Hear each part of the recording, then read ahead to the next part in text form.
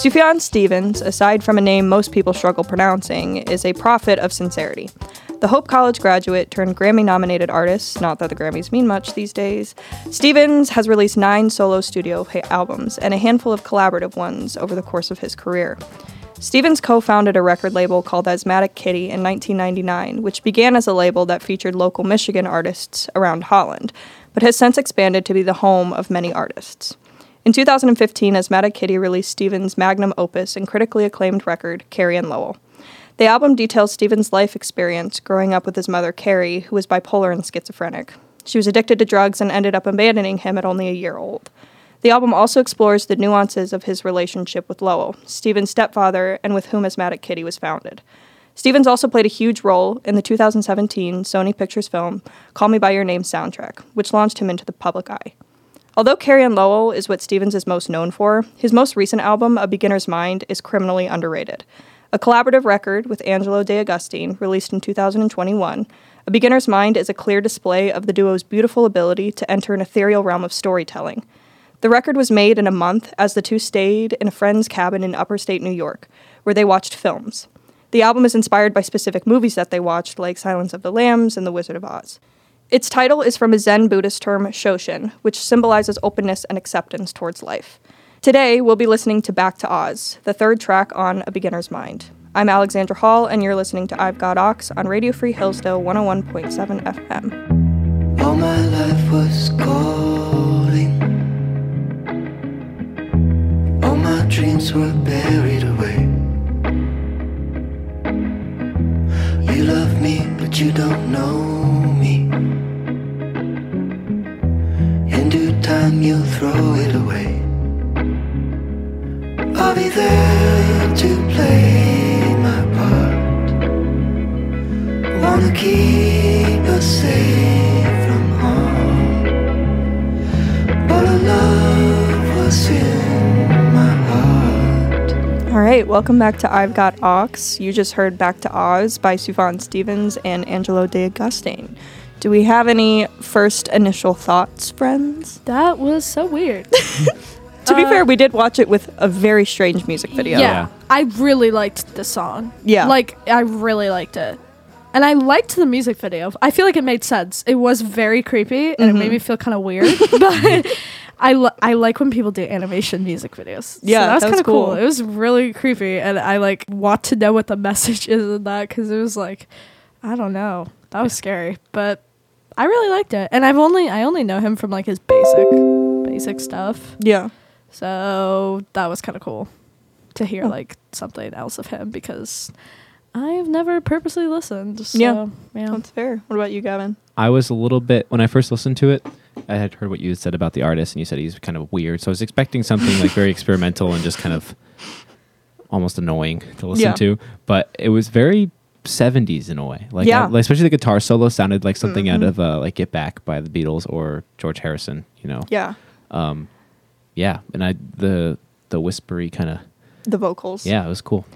I think I was never really into Sufjan Stevens. I watched Call Me By Your Name probably at too young an age, but I was obsessed. Anyone's old enough for that movie. I was obsessed with that movie, and so I really liked the soundtrack. And then I'm pretty sure he performed at the Grammys because Mystery of Love got a Grammy nomination. Yeah. So it was one of those, I'm going to call it back to Elliott Smith, where it's obviously this person is talented, but on a wide mainstream scale, they were so out of place at the Grammys.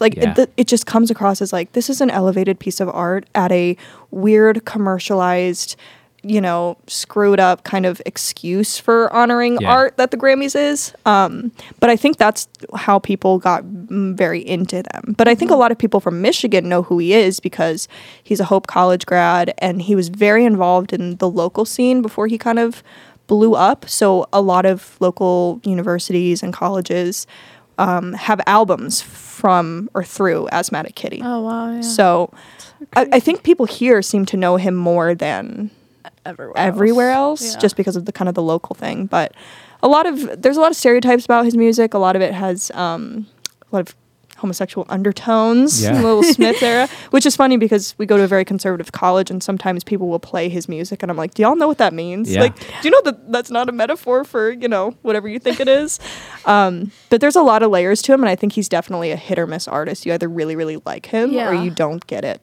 Yeah, it was interesting. I was kind of doing some research and on the wiki page, very reliable source, it said that he was a Christian as well, and he had a Christian album. I think it was called Seven Swans, and I thought that was interesting that he's not become a homosexual icon, but kind of he's associated with that movie, which is very in that culture.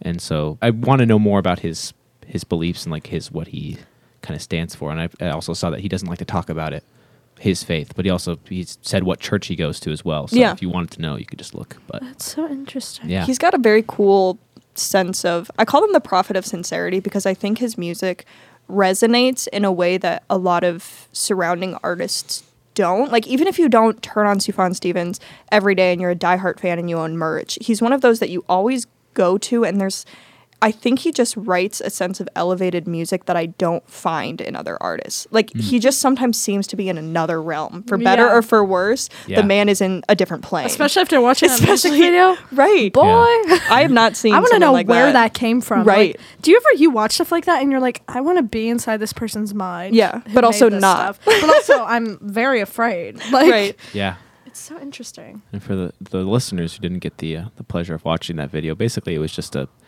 weird animation clips of a weird kind of storyline going on, but then a lot of different just weird animations. It was I don't know like how to describe it. It was just a Coraline dreamscape. Yeah. And this girl goes on a dream, and I think at the end she loses the stuffed animal she takes on this journey. Yeah. And I think there's like a very dark part of the journey, and then there's a wholesome, sweet part of the journey. Yeah. So I think at least a lot of the lyrics that resonate with me are about something bad happening and that trauma in some way, shape, or form still affecting you. Like one of the... like pulling you back in. Exactly. It's one of the lines that I adore is, I survived, but I'm still afraid. And the way he says it is just so like, made it through, but it's still something that kind of lives in me. And it's affecting his future relationships because the song talks a lot about like, will you still love me even though I'm falling apart? And kind of that brokenness that comes with life, and also the desire to be in human relationships with others.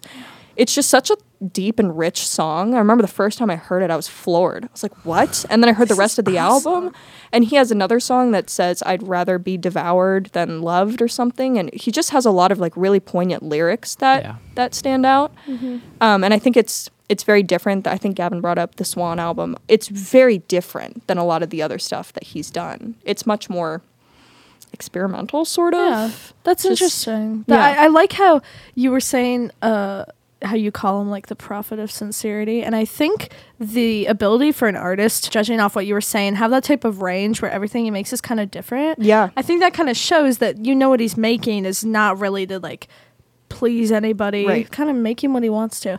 I don't know if you know this, I'm just wondering. Yeah, like how was, like, obviously he got famous from Call Me By Your Name. Yeah, how was this album? Was it popular? Like, how was it received? Like, did it? Yeah, is he still kind of just did he keep a Why lot of I'm fans mad. with him? Or he has a huge cult-like fan base, which I think is for a lot of sort of, when I think about true artists, which might sound super pretentious, but they have their own cult-like fan base, regardless of whether or not they're seen in the public eye. I don't know since Call Me By Your Name if he's had a big splash in the water so far as music being featured in movies. This album has not been talked about, and it really makes me mad. Pitchfork gave it like a 50% or something, which like, oh dang, we're not. I remember you telling me that. I was so mad because I just think their review missed the point. And like, art does not have to be perfect. It doesn't have to reflect. It doesn't have to be politically correct. Like, the point of art is very much to show you the flaws and the beauty of human nature. And the reason Pitchfork rated it pretty poorly, one of the big reasons, was because a lot of these songs were based on movies, like I said, and one of them was based on Silence of the Lamb and Buffalo Bill. And someone said because he wasn't a positive figure for the transgender movement. I'm like, no, the point of it was he was a serial killer, not that he was trans. Like, that was not the point of the movie. So I felt like they just missed the mark on that. Yeah, it's like that he's now become an icon for like the homosexual like community. They wanted to be exactly just that, and basically a poster boy. Yeah. And that's not that's just because you make one song That's not for the a point movie. of making Right. music. Yeah. right. And I just That shows a shallow like understanding of his music, because everything before that and everything after that doesn't need to be confined to that one moment Exactly. in the middle. and it's just such an interesting concept for an album because there's always crossovers and allusions between different styles of art and media, but to have this album that's so creative and so rich in like what it has to offer, and nobody is talking about it. Yeah. This is something It's I think of upsetting, I get every that. week. Yeah. I'm like, no, friends, we need to talk about this because Carrie and Lowell is objectively like an incredible album. I understand why people love that album so much, and this is definitely more of like a creative. It's not as much personal experience as it is storytelling, I think, which maybe is why it's not being as talked about. But this was released 6 or 8 months ago, Yeah. and there's been very little coverage about it. I literally, one person wrote a review for their college newspaper, and I found this man on Instagram, and I sent him a message. And I go, I want you to know that I loved this article. That's amazing. And that no one else is talking about this album. And it's weird to me too that the sound is very, I don't like you said in the last episode, digestible is not a word you want to use for art, but it's Yeah. something that I can listen to and be like, oh, I see what he's referencing Yeah. in his sound, and like his older stuff, which is a little bit more out there, and so it seems like this would have a better reception by the Yeah. public, and it's just it's strange that it doesn't. I totally agree. I think it's easier to listen to than some of his like more melancholic, Yeah. depressing stuff, which I love, but it's different. Yeah. If you're just tuning in, we're chatting about Back to Oz by Sufjan Stevens and Angelo de Augustine. You're listening to Radio Free Hillsdale 101.7 FM, and this is I've Got Ox. Interesting. And can we talk about the lyrics a little bit more? I'm very Yes, curious. of course we can. So there's in the core. I've never read or watched the movie, The Wizard of Oz. I mean, no, Really? please What? roast me on Weren't you there. homeschooled? No, Wait, actually? no, I've never That's seen weird. it. You I know the just- storyline, right? That's my question. I don't know if this lines up with the Okay. storyline, but is Oz in the end of the movie is kind of a letdown, right? He's like it's all a farce, Yeah, like he's this fake. guy. Yes. So when he says get right, follow my heart back to Oz, Yeah. is he saying basically going back to this thing that's never going to satisfy him? Like he's getting pulled back into this bad relationship, back to basically a Trojan horse of a good relationship for a bad like relationship. Is that what it's saying? I think that could definitely be one interpretation of it. I'm just trying to find the meaning of where Yeah, Oz the fits Oz into the. idea of it. I think also like maybe naivety in childhood is what Oh, okay. Oz could stand for. And there's always, what comes to mind is Slaughterhouse-Five by Kurt Vonnegut, which possesses this idea of always wanting to go back somewhere, to go back home, even if home wasn't that good. Yeah. And And so- so essentially it's a childhood memory. Exactly. It's always Or kind just of the naivety sugar-coated. of like not being as touched and affected and broken by the world. There's that strong desire to go back to Oz, to be back under the impression that everything is Yeah. beautiful and okay. Do we know, like, exactly, like, obviously, it was inspired, like, Yeah. he watched these movies, but we know, like, the story behind the it? specific like things he's citing. Not this specific song. Like I said, there's not a ton of coverage. I mean, aside from That's so Genius interesting. lyrics Yeah, and things like yeah. that. And this is also a song that resonated a lot with me personally. So maybe I didn't read certain things because I was like, no, this is what it means to me. No, you know what that's I mean? Personal Yeah. interpretation, yes. But I do think that a lot of it, I mean, the chorus is talking about, do you mind that I'm falling apart, is sort of the line that he continues to repeat throughout the song. And I think it's such an interesting song because I think it adds the layer of, relationships and things still affecting you later on in life. Yeah. Even though you might have passed beyond that point, like sometimes things can still affect you. That's interesting in the line that says, I can deal with falling. It's like, Yeah. I'm just going to settle for this horrible relationship that I'm in. And this is kind of weird, but it reminds me of that meme format where it's the dog sitting in a burning house at the table. Oh, and he's yeah. like, this is fine. Everything's fine. Yeah. And it's like, I know that this is a bad place for me to be. It's abusive. It's bad. It's Right. whatever's wrong with it. But it's okay. It's in my head. It's Oz. It's this wonderful thing that I've created. Yeah, and he talks about, I want to keep us safe from harm and our love. And then the next verse is, though it wasn't there. So Yikes. get back to nowhere. He can't go back to a love that doesn't And exist. Oz is actually just like, isn't she just asleep, right, in the book? I might be making that up. Maybe that's Alice in Wonderland, where Oz is just made up in her head. No, No, that's Alice okay. in Wonderland Yeah. for sure. Forget I said that. But Fact checkers are here to fact stop checkers, me. I'm like, as an Alice in Wonderland expert. But it's still a fairy tale. Yeah, it's still a fairy tale. So It's it's still all tied together. exactly. You're right. You saved that. Nice backpedal.